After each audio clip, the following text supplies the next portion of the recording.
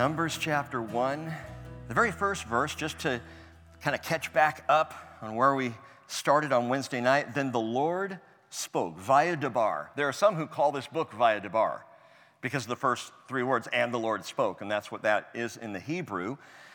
But the Lord spoke to Moses in the wilderness, and that is typically the Hebrew name for the book, in the wilderness, Bamidbar. That's why we're calling this study hashtag in the wilderness, because a hashtag is also a number. So numbers in the wilderness, kind of got it going both ways. Okay, so Bamidbar, in the wilderness of Sinai, in the tent of meeting on the first of the second month, in the second year after they had come out of the land of Egypt, saying, take a census of all the congregation of the sons of Israel by their families, by their fathers' households, according to the number of names, every male, head by head, from 20 years old and upward, whoever is able to go out to war in Israel, you and Aaron shall number them by their armies. And with you, moreover, there shall be a man of each tribe, each one head of his father's household. And Father, we pray that you would reach into our hearts and our minds, head by head, Lord. Would you draw us near to hear your truth and to believe in what you have put before us here. We are amazed, Lord, and we glorify you for your word and because of what you have spoken and done. And we ask again this morning, Holy Spirit, that you would speak to our hearts in Jesus' name. Amen. I know you've been watching the news. I know you're aware of these things, but apparently, Mr. Potato Head, Dr. Seuss, and the Muppets are now among the greatest threats to civilization as we know it. Unbelievable that we can no longer laugh and be lighthearted about things like this. If you think about it, though, if this bothered you, if you were outraged, as I myself was when I began to see these, these images of my childhood fall one after the other, understand that headlines like this are clickbait. They're clickbait. They are distractions for reactions. As I'm outraged over a plastic potato toy, the real issue gets furtively buried. And what is the real issue? We live in a lost world. We live in a world of countless thousands of unsaved people.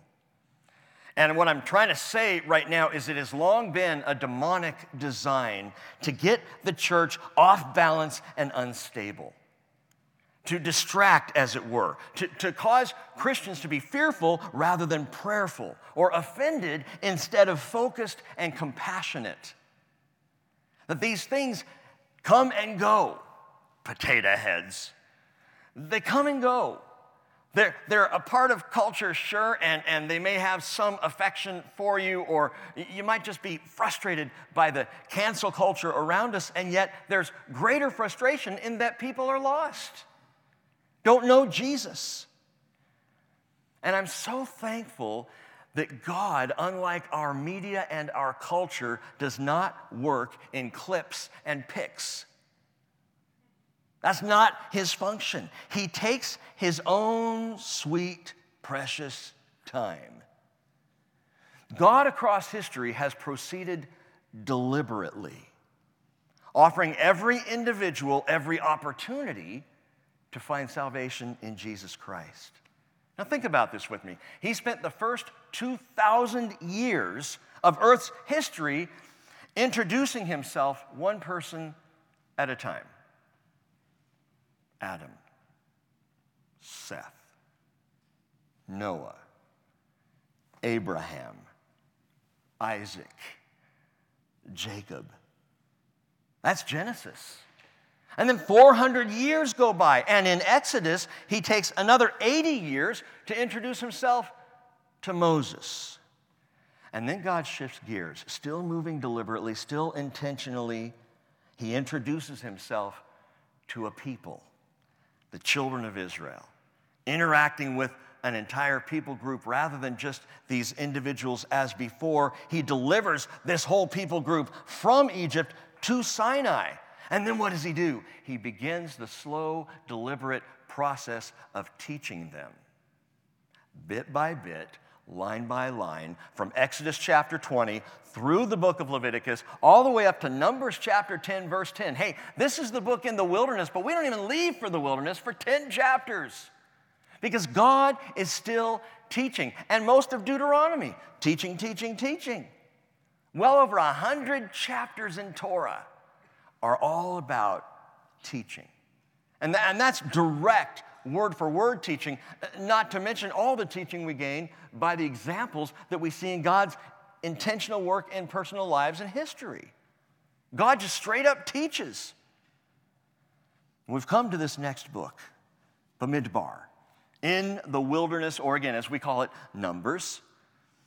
And the first 10 chapters are all about packing and prep for an 11-day journey that will unfortunately take 38 years. In spite of all that, God doesn't abandon his people. He continues to move intentionally, to work personally. He's got all the time in the world. 1 Corinthians chapter 10, verse 11 says, these things happened to them as an example, and they were written for our instruction, upon whom the ends of the ages have come. And I believe the church is now in the wilderness. We are those upon whom the ends of the ages have come. And here in our wilderness experience, and I might not have said that a year ago, I probably wouldn't have. But the church is in the wilderness. And listen, understand, those who follow the patient pace of God will be the most equipped to handle what comes in this wilderness season. The most prepared, those who are in the Word, those who are paying attention, those who are giving time to the Lord out of our busy, heavily scheduled lives in the wilderness.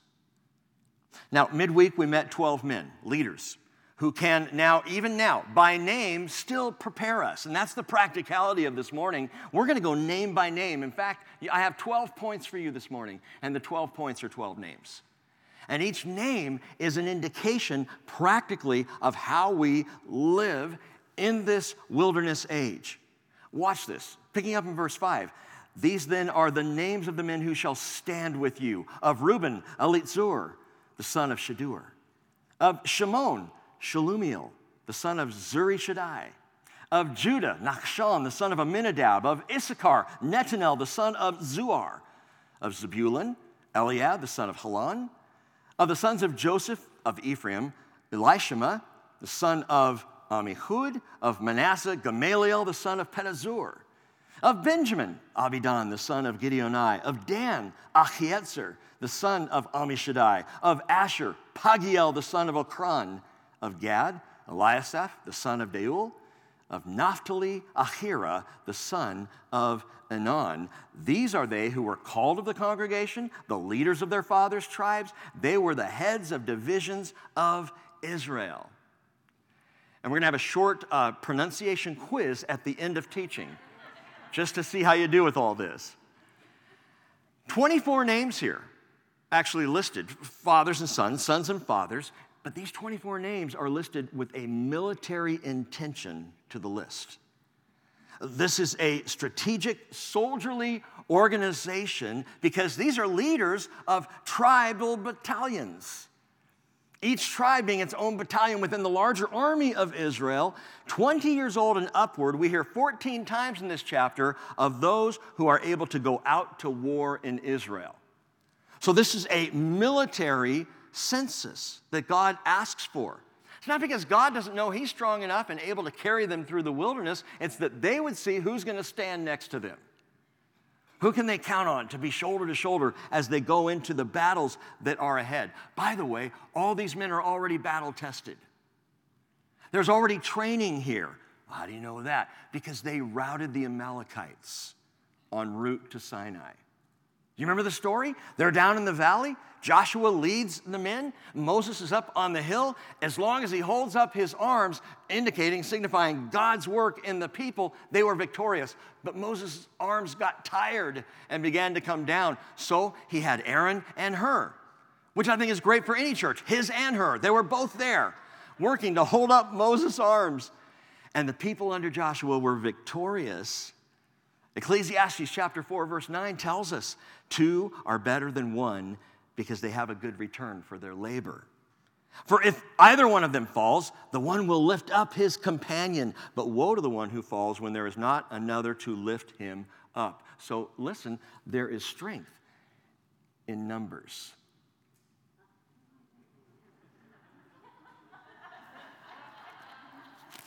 There's strength in numbers. I mean, pun intended, because God begins to number these men of strength. Now, watch this. Again, heavy on application today. Go through these names with me. Number 1, of the tribe of Reuben, Elizur, the son of Shadur. Elizur, meaning God, Zur is a rock. This is a great word to begin stepping out into the wilderness. God is a rock. Dwayne Johnson did not originate the nickname. God is a rock. If you turn over to Deuteronomy chapter 32, and I know you can do it quick because it's the next book. Deuteronomy chapter 32, verse 4, in the Song of Moses, which I can't wait to get to, Lord willing we will, sometime in 2027. The Deuteronomy chapter 32, verse 4, Moses is singing. Listen to what he says. The rock, his work is perfect, for all his ways are just. Truly, the first rock song in the Bible, right here. The rock, his work is perfect. All his ways are just, a God of faithfulness and without injustice, righteous and upright is he. Elizur, by name, reminds us God is rock solid. He's rock solid. He's not flimsy. He's not arbitrary. He doesn't vacillate between things. He is rock solid. What he says, he does. You can trust him. You can count on him. He's stable. He's faithful. He's firm. He's consistent. I need that because in this wild and outrageous wilderness where things are so uncertain and so unstable, God is a rock. He's a rock. Has your life, let's just go with the last year, felt unstable? God is a rock. No matter what governors or presidents or rulers or mayors might say, God is a rock. You can trust him. The greatest human error is discounting God. Deuteronomy 32, verse 15. Look down at the last part of the verse. Talking about Israel, he forsook God who made him and scorned the rock of his salvation. Or verse 18. You neglected the rock who begot you and forgot the God who gave you birth. Down in verse 37, and here's the fallout. He will say, where are their gods? The rock in which they sought refuge. See, there is no other. There is no other. People are always looking somewhere, someplace to find stability. Looking for, what can I trust? What can I lean into that is solid and sure? And what you find in this life more than anything else is the only constant is change. Everything ends. Things start over. Things are uncontrollable. And the area of your life, I know this for myself, where I felt like I had the most control, I find I have no control at all. God is a rock. God is a rock. Hannah knew this. Hannah, that sweet, one-time barren mother of Samuel. 1 Samuel chapter 2, verse 2, she says, there is no one besides you, nor is there any rock like our God. David picked up on this. 2 Samuel 22, verse 2. David said, the Lord is my rock and my fortress and my deliverer. My God, my rock, in whom I take refuge, my shield and the horn of my salvation, my stronghold, my refuge, my Savior. You save me from violence. Or 2 Samuel 22, verse 32, David said, for who is God besides the Lord? And who is a rock besides our God? And then in verse 47, 2 Samuel 22, the Lord lives, and blessed be my rock. Exalted be God, the rock of my salvation. The firmness, the surety, the absolute. He is a rock. 10 times, David refers to God as the rock of my salvation. And listen to how he explains it. Psalm 62, verse 2 and verse 6, he repeats this line, He only is my rock and my salvation, my stronghold. I shall not be greatly shaken. Do your best. I shall not be greatly shaken. Throw your worst at me. I will not be greatly shaken. There is no reason to be shaken in our hiking boots in the wilderness. No reason to be upset or worried or fearful, even as we see culture going down into the dark valley. There is no reason to fear. And I'm telling you this because we need to know this before the attacks and the distractions and the entanglements come in the wilderness, because they will come. The wilderness is an uncertain place. You never know what's around the next corner. But God is a rock. God is the foundation, the level place on which we walk. Jesus is the foundation on whom we stand. 1 Corinthians chapter 10, verse 4, speaking of Israel, Paul says, they were drinking from a spiritual rock which followed them, and the rock was Christ. So we have a rock. And that's, again, best thing to know before you take your very first step is you are standing on solid ground, the rock of Jesus Christ. Second name, of tribe Shimon. There in verse 6, his name is Shelumiel. Shelumiel, son of Zurishaddai, and Shelumiel means friend of God. Friend of God. God is a rock, but the rock is my friend. Now, don't think of friend the way sometimes we do, in such a casual, kind of flimsy way. There is great comfort in the climbs of the wilderness because my friend comes with me. My friend, the rock, goes with me, walks with me, is present with me. I read this, I immediately thought of the James Taylor song, You've Got a Friend. And yet, it's not like a casual buddy. It's not a cut-up. He's not that way. The kind who shows up in fair weather, but oftentimes is absent in the storms. When we say that God is a friend, He is our friend, Shelumiel, listen to how Jesus defines divine friendship. John 15:13, greater love has no one than this, than one laid down his life for his friends. That's friendship proven, because Jesus did lay down his life for you, for me. Friendship proven, no question. And then Jesus says, you are my friends if you do what I command you. You know what that is? That's accountability expected. In any legitimate, solid, significant relationship, there's accountability both ways. There are expectations we have for each other, that we will stand together, that we can trust each other. And so Jesus is the friend who is proven, who also expects accountability. And he goes on and he says, no longer do I call you slaves. The slave doesn't know what his master's doing, but I have called you friends. For all the things that I have heard from my Father, I've made known to you. That's full disclosure.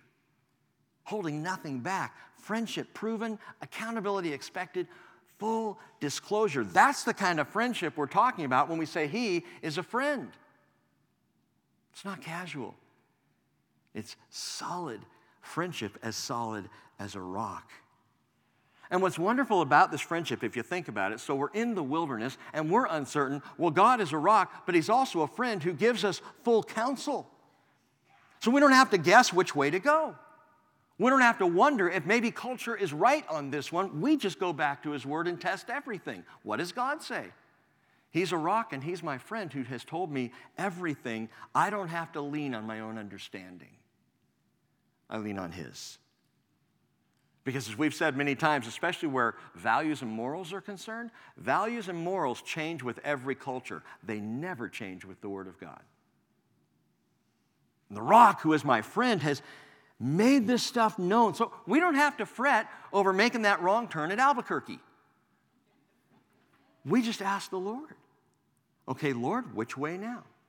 Where do we turn? To the right or to the left? Isaiah says, you'll hear a voice behind you saying, this is the way, walk in it. And because he speaks to us, because he brings counsel to us, we can then in turn speak the truth in love.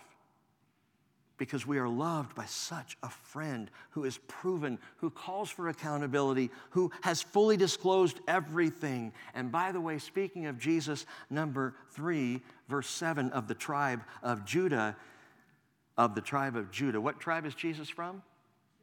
Judah. So listen to this. Nachshon, the son of Amminadab. I like Nachshon. I hardly know him. But just what I've learned of him. Nachshon. First of all, note this. His name means enchanter. We were doing so well. Rock, friend, enchanter. And yeah, it's what you think. You read enchanter and you got to go, so this guy's name means like an Egyptian snake charmer? Well, that's where it came from. In fact, it comes from the Hebrew word nachash, which means snake.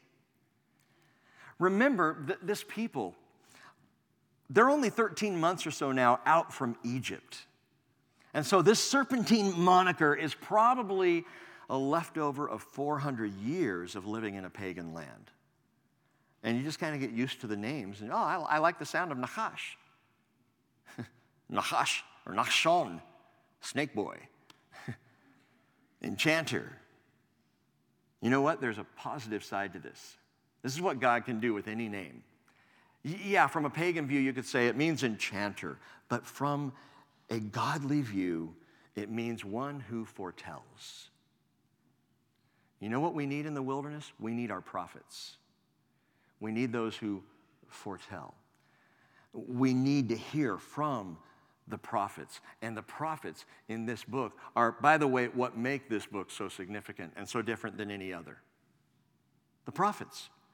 Speaking things that we have seen, they spoke, and then it happened. They spoke, and it happened over and over. Nothing else is like this. No other book is so proven by prophecy itself. And we need our prophets in the wilderness. They bring that encouragement. We need the Moses figure, the one who's speaking truth, who's leading out. And I'm not talking about diviners or fortune tellers.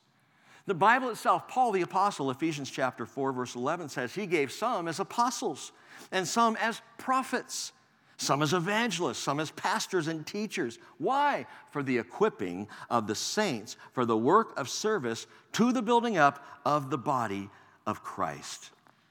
All the way over in 1 Corinthians chapter 14. And I just wanted to do 12, 13, and 14 this morning, but I don't have time. So just listen to this. 1 Corinthians 14, verse 1, Paul says, pursue love, yet desire earnestly spiritual gifts.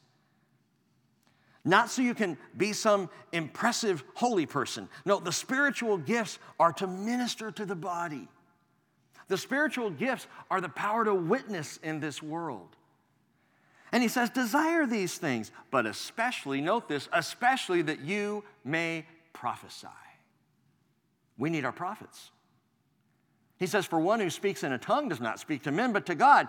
For no one understands, but in his spirit he speaks mysteries. Verse 3, but one who prophesies speaks to men for edification and exhortation and consolation.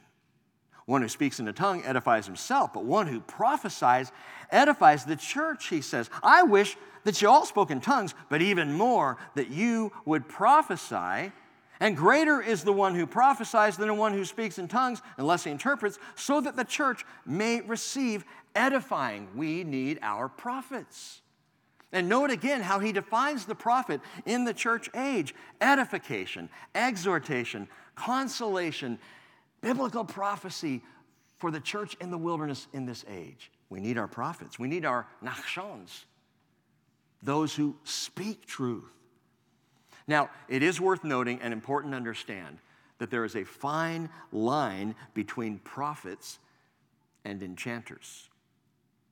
There are plenty of enchanters out there today, even those who would infiltrate the church or rise up in the church, enchanters. Interesting to listen to, They're charismatic. They can draw a following.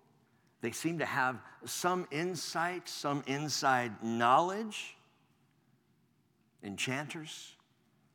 Jesus called them false prophets. And he said, you will see many of those in the wilderness of the last days. So keep your eyes open. Don't be fooled. And at the same time, Paul says, 1 Thessalonians 5, verse 19, do not quench the Spirit. It's the last thing we want to do. Put out the lampstand of our fellowship. Don't quench the Spirit. Don't despise prophetic utterances. Well, how do we know if it's legit? Paul says, examine everything carefully.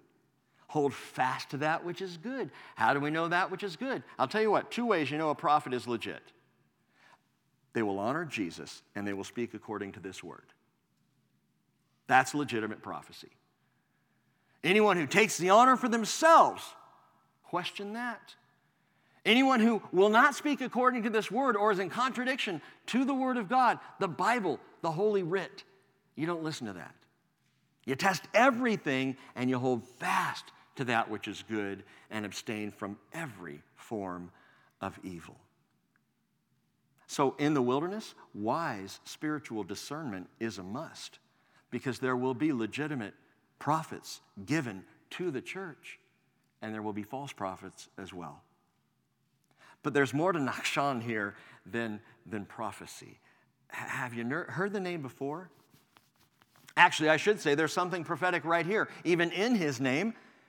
We see him for the first time in Exodus chapter 6, verse 23. His sister married Aaron. But that's not the prophetic indication. In the book of Numbers, we'll see chapter 7, he is first in line to bring a leadership gift coming from the tribe of Judah, from this leader, Nachshon. But that's still not prophetic. Nachshon is named 12 times in the Bible. Still not prophetic. But he's named in Exodus, in Numbers, and then all of a sudden we see that prophetic lamp go on, because we hear him named in the book of Ruth. We hear him named in the Chronicles. And the last 2 mentions blow this wide open. Matthew chapter 1, verse 4, Aminadab, the father of Nachshon, and Nachshon, the father of Salmon, and Salmon, the father of Boaz by Rahab, and Boaz, the father of Obed by Ruth, and Obed, the father of Jesse. Jesse was the father of David the king. See where we're going? Matthew chapter 1, down in verse 16 says, Jacob was the father of Joseph, the husband of Mary, by whom Jesus was born, who is called Messiah. The Davidic line, and Nachshon shows up in Messiah's lineage. And I love that. Now, that's the legal lineage. Matthew chapter 1 is the legal line of Messiah. There's a problem with that line. There's a guy named Jeconiah who's in that line who becomes cursed, and no man after him of that lineage can sit on the throne. So that could be a problem if Joseph had actually been Jesus' father. But he's not, right? Mary's mom, but the Holy Spirit came to Mary. And so Jesus was born both God and man, and we find the biological lineage given by Luke chapter 3, verse 23, that says, when he began his ministry, Jesus himself was about 30 years of age, being, as was supposed, the son of Joseph, the son of Eli. Joseph's father, by the way, was named Jacob. Eli was then Mary's father. So we get Mary's lineage. It goes both ways, and this lineage bypasses. See, Jeconiah was along the line of Solomon, David's son Solomon, but I'm going to mess this up, but we see coming along the other line, Nathan, I believe it's Nathan. Is that right? Somebody give me a nod. Thank you, Mark. Yeah, it's Nathan. By that line comes the lineage of Mary. So the biological line of Jesus bypasses the cursed line, goes right to Mary. Jesus is born, the son of David, the son of Jesse, the son of Obed, the son of Boaz, the son of Salmon, the son of Nachshon. And so here he is. I point all that out simply to say this. If your name is besmirched by perhaps some past immorality, your reputation more snakish than spiritual, Jesus gives new value to any name. Any name. Jesus is the one. He redeems the name as he redeems the person. He washes clean even the most ugly of names or backgrounds. And even more than that, Revelation 2:17 says, he who has an ear, let him hear what the Spirit says to the churches. To him who overcomes, to him I will give some of the hidden manna, and I will give him a white stone and a new name written on the stone, which no one knows but he who receives it. That's the kind of friend I want. Secret names. But he'll give you a new name. Now, the next two names in Numbers chapter 1, we're going to take together. They're in verse 8 of Issachar, Netanel, the son of Zuar, and of Zebulun, Eliab, the son of Helon. Netanel, the son of Zuar, his name means given of God. Given of God. I like that. And then of tribe Zebulun, wait a minute, is that right? Do I have Netanel on here? Yeah, I do. Okay, Issachar, Netanel, verse 8. There's so many names, I'm just getting lost in Judah. Okay, Zebulun, Eliab, the son of Helon. Yeah. So Eliab's name means, my God is Father. My God is Father. El-E-Ab, Abba, Father. El, God, Eliab. His name means, my God is Father. Now, here's why I'm taking these two names together. My God, given of God, and my God is Father. Given of God, and my God is Father. When you put that together, don't ever forget this. You are here. You exist, even in the wilderness, because God is the Father who gave you this life. You are given of God, and God is your Father. Why is that so significant in the wilderness? Because we can start to doubt why we're here at all.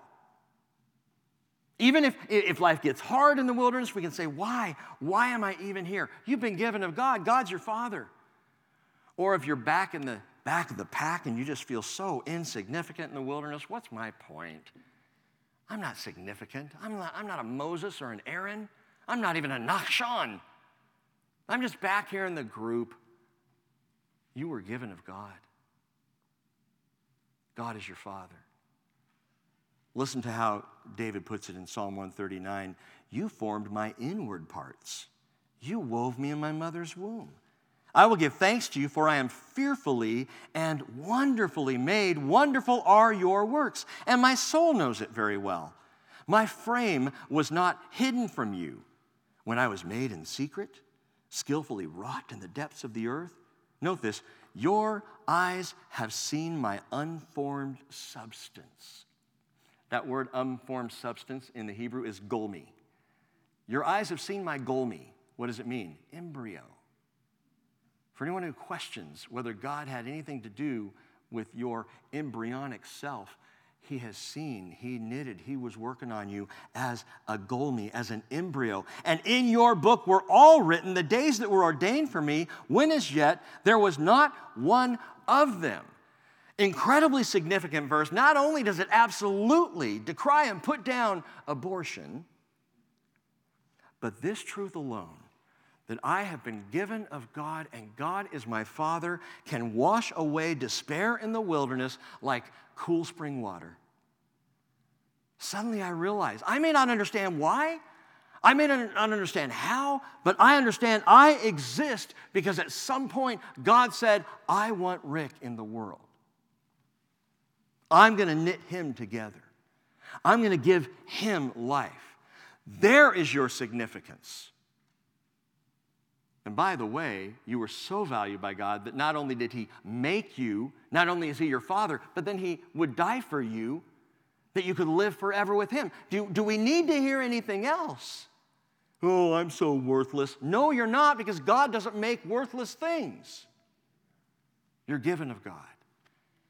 God is your Father. Maybe you think, part of my issues is my father was so harsh. No, he's not. God is your Father. You may have had a man who was steward and a poor steward at that. Or you may have had a man that was a great steward as your dad. It's irrelevant. God is your Father, and you have been given by God. The next one, of tribe Joseph. Look down at verse 10. Of tribe Joseph, we actually have two sons, Ephraim and Manasseh. And so of Ephraim, Elishama, the son of Amihud. Elishama. El-E-Shama. The Shema means hear. God hears. God hears. My friends, here in the wilderness, God will hear you. He does not ignore the desert prayers of his people.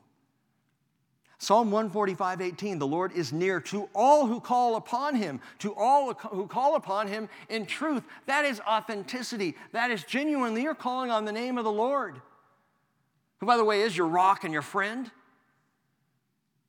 He is the one who speaks prophetically into your life. He is your Father. He is the one who has given you. He hears you. Isaiah 65:24, it will also come to pass that before they call, I will answer. And while they are still speaking, I will hear. Kind of like radar and MASH. Always knows ahead of time. If you remember that old character from that old show. I could spend so much more time on this, but the simple truth, the simple reality, my friends, is in the hardest of times, in the most bleak or the most desolate of times, God hears. Well, he's not answering me. Maybe not as you would like. Or maybe not in your timing. And I can speak to timing in my life personally right now. I can talk to you about timing. Anytime you want, I can sit down with you. We can talk about God not moving on your timetable, because I get that. But his timing's perfect.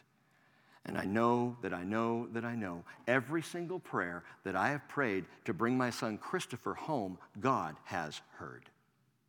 God has heard. He hears you. He's listening. So talk to him. Of Joseph, verse 10 continuing. Of Joseph, of Manasseh, we have now Gamaliel. It's a familiar name. I think Gamaliel, son of Pedazur. Gamaliel, God rewards. God rewards. Genesis 15:1, going all the way back, Abraham had just come out of war himself and was no doubt a little shaken up because God said, fear not, Abram. I am thy shield and thy exceeding great reward. This is something we need to understand, is that our reward is not heaven. Our reward is God. Our reward is Jesus. Just to be with him, just to be in his presence. But God rewards. So not only is he reward, but he rewards. The trek through the wilderness doesn't end with a fizzle of disappointment. There's a reward ceremony coming to look forward to. And it promises to be really cool. And I'm not going to try and define it for you. I'm just going to let Scripture tell you. So listen to this. Some of you have said, Rick, you've said before that there are rewards other than salvation, and I think that's weird. Well, then you talk to the Bible about it, because 1 Corinthians chapter 3, verse 14 says the following. If any man's work which he has built on it, that is on the foundation, rock-solid foundation of Jesus, if any work he has built on it remains, he'll receive a reward. If any man's work is burned up, he will suffer loss, but he himself will be saved, yet as through fire. Put that together with 2 Corinthians chapter 5, verse 10, where Paul says to the church, the saved, he says, we must all appear before the judgment seat of Christ. Wait, I thought my judgment already happened at the cross. I thought Jesus took judgment so that I'm not judged. Listen, you're going to appear before the judgment seat, the bema of Christ, that tiered stand that the winners of Olympic Games would stand on as they received their medals. That's the picture, the bema seat of Jesus, so that, listen, each one may be recompensed for his deeds in the body according to what he has done, whether good or bad. Now, if he's talking about salvation there, then suddenly grace is irrelevant and doesn't work, because it's about working for my deeds, getting what I deserve because of what I've done. It's not about salvation. You're saved by grace. But there is also recompense for deeds. There are rewards. There's going to be a ceremony, my friends. Yes, there's salvation. There are also rewards. as the Lord had already delivered his people out of Egypt, and would get them to the promised land, so he will with you, but there are rewards coming. Jesus says, behold, I'm coming quickly, Revelation 22:12, and my reward is with me to render to every man according to what he has done. Doesn't shake your salvation. It just says there are rewards as well. What kind of rewards, Rick? I don't know. I'm thinking anything from crowns to 3 Musketeers. It's going to be, there are rewards. And we'll leave it at that.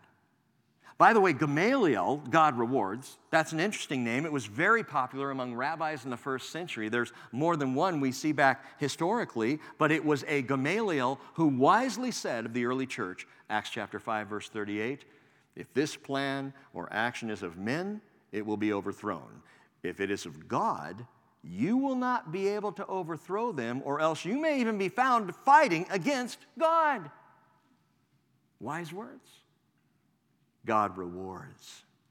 But the God who rewards will also judge all who stand opposed to his standards, which includes this world in this age, in this generation.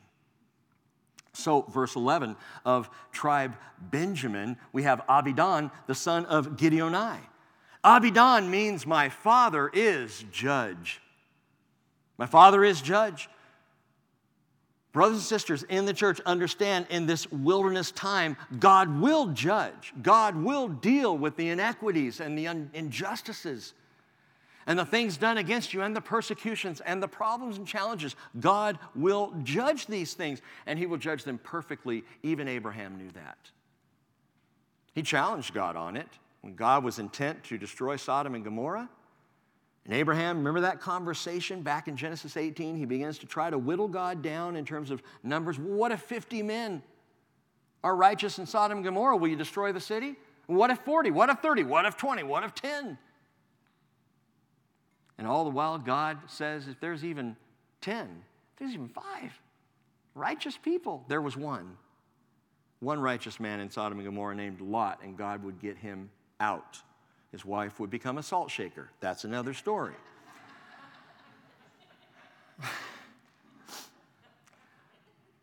But Abraham says in Genesis 18:25, shall not the judge of all the earth deal justly? He does. He will. In fact, Psalm 19, verse 9, the judgments of the Lord are true. They are righteous altogether. But you know what's funny to me? The world that denies God, the righteous judge, has appropriated a certain verse inappropriately. You know the one I'm talking about. They have grabbed hold of the verse. They love to quote this out of context, out of meaning, and in the King James. The world will say to you, judge not that you not be judged. I love when non-believers say that. Judge not that you not be judged. I like to say, hey, you make judgments every day. Everything from ice cream to Instagram. What flavor do you like? I'm a Cherries Garcia man. That's a judgment. All ice cream is a judgment call. Instagram, who are you going to follow on Instagram? It's a judgment. Who are you going to friend on Facebook? That's a judgment. You've just made judgments. We judge everything. We're always judging. And some of the strongest judgment comes from those who say, don't judge me. Judge not that you not be judged. Can I clarify something here? Jesus didn't just say, judge not. No judgment. Judgment's out the window. No, he qualifies it in the same chapter. Matthew chapter 7, verse 1, judge not that you not be judged. Matthew chapter 7, verse 24, in the same teaching, he says, judge not according to appearance, but judge with righteous judgment. So Jesus says, judge. Absolutely judge. Do it righteously. Judge based on what is true.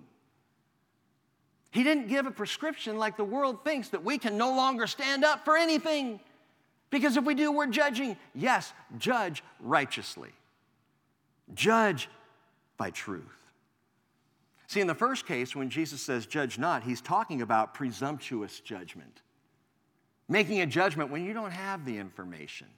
You don't really know what's going on. You're just judging out of hand. It's bold judgment without fact, truth, or compassion. But in the second case, when he says, judge with righteous judgment, he's talking about wise discernment. Hey, there are immoralities in this world that we are to judge as such. What does the Bible say? Judge based on that, righteous judgment. We're to make all of our judgments by our Father's perfect standards. For the day is coming when God will judge. My Father is judge. Abidon, Abba, Father, Don, judge. My Father is judge. John chapter 5, verse 22, in fact, Jesus says, for not even the Father judges anyone, but has given all judgment to the Son, so that all will honor the Son, even as they honor the Father. He who does not honor the Father, he who does not honor the Son does not honor the Father who sent him. Judgment in the hands of Christ, and he will judge this world.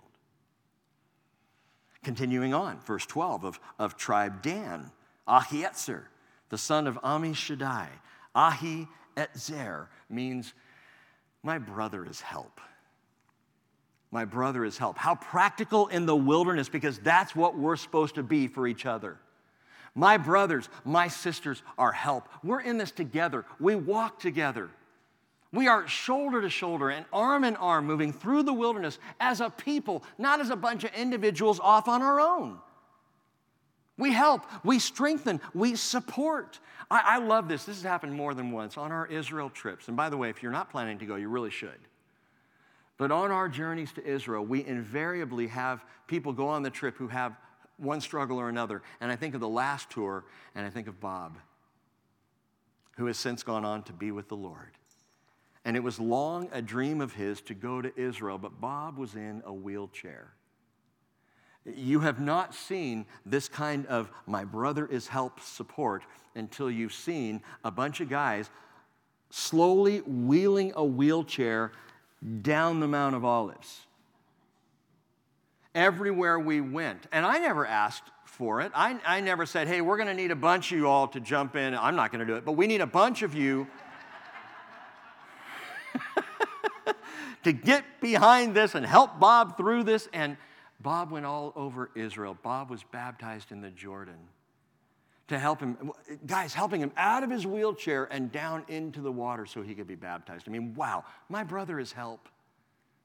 Please don't forget, that's what we're supposed to be for each other, not hindrance, not in opposition. My brothers, my sisters, we are help one for another. 1 Thessalonians 5:14, so Paul says, we urge you, brethren, admonish the unruly. Ooh, that's a judgment. Encourage the faint-hearted, help the weak, and be patient with everyone. And you know what? We also have a helper on the journey. See, my brother is help. John 14:26, Jesus said, the helper, the Holy Spirit, whom the Father will send in my name, he'll teach you all things. He'll bring to your remembrance all that I said to you, Jesus says. John 15:26, when the helper comes, whom I will send to you from the Father, that is the Spirit of truth who proceeds from the Father, he will testify about me. I said this to a brother on Friday. You know a church is Spirit-filled when Jesus is preached at that church, because he will testify of Jesus. The Holy Spirit, the helper. My brother is help. We are not in this wilderness alone. You never are.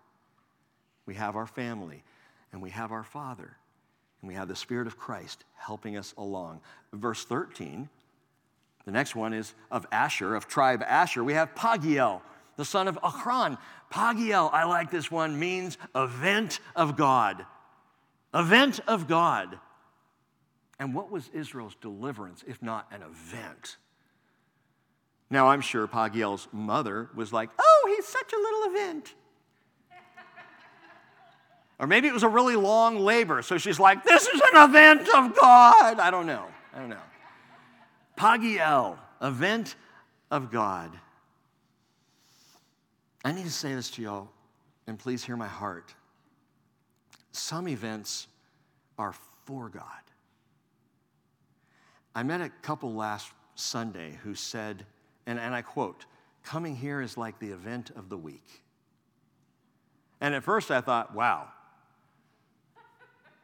this shutdown's gone on way, way too long if this is the event. But then I went, wait, no. this should be the event of the week. Shouldn't it? Should we not look forward to Sunday morning rather than, set the alarm, honey.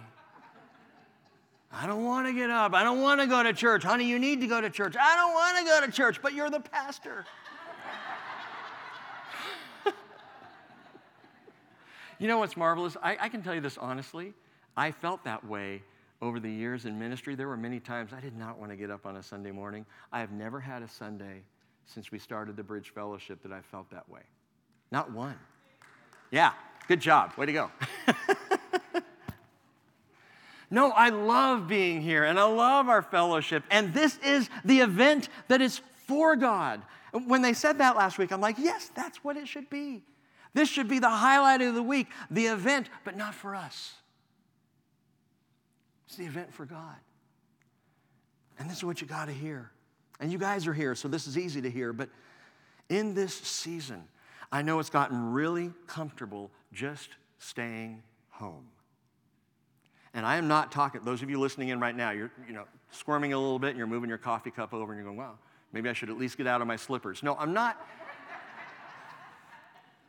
I'm not, for those of you at home, and I want to speak to you directly, I am not saying that you are wrong in being home. I'm trusting that that's between you and the Lord.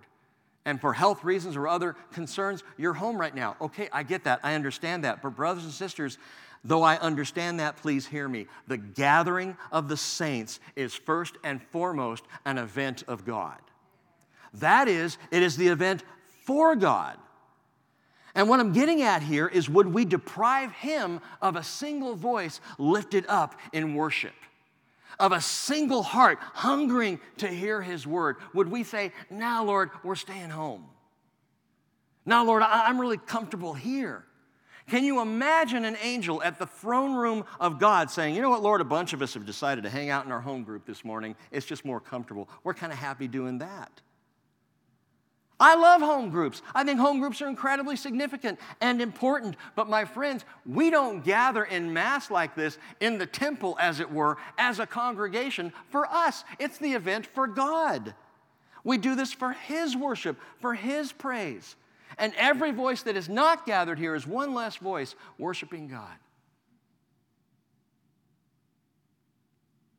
And I'm bashing on you all, and you're sitting right here. And I know even by saying that, sadly, I risk offending some, but we have got to get our heads straight on why we gather as a fellowship, not just in homes, but as a large fellowship. We gather because this event is for an audience of one. We are here for him. We come to worship him. It is not for our pleasure, though pleasurable it may be. It is for his pleasure. Please don't deprive him of that. Come to worship him. As Jesus said in John 4:23, an hour is coming, and now is, when the true worshipers will worship the Father in spirit and in truth. For such people, listen to this, the Father seeks to be his worshipers. He's looking for people to gather to worship his name. And the more and the louder, man, make a joyful noise unto the Lord at the event of God. Verse 14 tells us of tribe Gad, there's Eliasap, the son of Deuel. Eliasap is how you say that in the Hebrew. Eliasap means God has added. Even in the wilderness, God has added. In fact, think about this historically. Israel went down to Egypt 70 people strong, and they came out 2 to 3 million. Strength in numbers, God has added. God has added. That's what he does. Acts 2:47, the Lord was adding to their number day by day those who were being saved. God has added. And God will continue to add, whether we see it or not. God is the one who adds. But listen to me, if you missed this Wednesday night, I got to underscore this. On Wednesday night, we heard the Lord specifically tell Moses toward the end of the chapter, down around verse 40, 49 or 50. The Lord tells Moses, you shall not number the Levites. Don't number the priests. Number everybody else, those who are going out to war. Do not number the priests. Saints of the royal priesthood, we are not to number ourselves. Because it's not about how many people. For our pride, for our pomp, for our arrogance, how many people we have attending our fellowship. Now, I want as many people here as possible. Why? So that all those voices will be gathered together in worship to God for the event of God. However, God is the one who does the adding. I don't need to. That's not my role. The number, and I said this Wednesday, the number that we must be most concerned with is the lost. It's not how many people are going to church in Oak Harbor and Anacortes, it's how many people are not. They're the ones who need to hear this truth. They're the ones who desperately need Jesus. And Jesus said in Luke 15, verse 7, there will be more joy in heaven over one sinner who repents than over 99 righteous persons who need no repentance. Verse 15, and this is the 12th name of tribe Naphtali, we have Ahira, the son of Anan. And as we go through the wilderness, oh, so practical. Ahira means my brother is evil. What do you do with that? We were doing so well. Even Nachshon we could do something with, but my brother is evil. Listen, note this. The word also translates, my brother is afflicted. My brother is sorrowful. Let me see if I can express what I'm hearing here. People will often act in an evil way out of their own affliction. People will often be wicked. They'll lash out because of their own sorrow. It doesn't excuse evil, wicked, mean-spirited behavior, but it just might help explain it to you or to me as recipients of someone's harshness or anger or meanness, that we can immediately think, but wait, what are they afflicted by? There's something driving this. There's something that's bringing this out in them. And as we journey on, if a brother is evil towards you, a sister, a parent, a spouse sins against you, do everything you can to recognize it in terms of their affliction, the pain that they're coming out of. And by the way, if you address that, even if they won't even hear it, it'll help your heart. It'll help us walk with compassion and grace with one another. I don't know how many of you are watching WandaVision right now. You're looking at me like, excuse me? So probably not many of you, but there's a show on Disney that's called WandaVision, and it's a takeoff of the Marvel universe, and it's been a fascinating show, really interesting. We've been watching through it at home, and there was a line spoken, and I don't normally do this, but it was so good I grabbed my phone and jotted it down real quickly. And the line was this: what is grief but love persevering? Wow. God just spoke to me through a Marvel character. Oh, he can speak all kinds of ways, folks. What is grief but love persevering? And if someone gives you grief in the wilderness, persevere in love for them and recognize they're coming probably from a place of sorrow or affliction themselves you may not even know about. It increases our compassion when we recognize the afflictions and the sorrows of others. 2 Corinthians chapter 7, verse 9, for the sorrow that is according to the will of God produces a repentance without regret. The salvation is leading to salvation, but the sorrow of the world, that just produces death. And remember this, Jesus was a man of sorrows. Why was Jesus a man of sorrows? Wouldn't you think, being Son of God, he'd have the most to be joyful about? And the Hebrew writer tells us, for the joy set before him, he endured the cross, scorning the shame, and has sat down at the right hand of God. The joy, there's joy in Jesus. Little children don't go to a puddle glum, you know? Little children don't go to an Eeyore. Little children are drawn to joy, and they were drawn to Jesus. How is it that he was a man of sorrows? Isaiah 53, verse 3, he was despised and forsaken of men, a man of sorrows and acquainted with grief. And like one from whom men hide their face, he was despised, and we did not esteem him. But listen to me, the sorrow of Jesus was not from self-pity. No, the sorrow of Jesus was from his deep compassion. The sorrow of Jesus was from knowing that those who despised him were lost people. That's grace. That's compassion. That's what we're invited to. And by the way, speaking of the lost, as we kind of pull this all together here, not one of these men entered the promised land.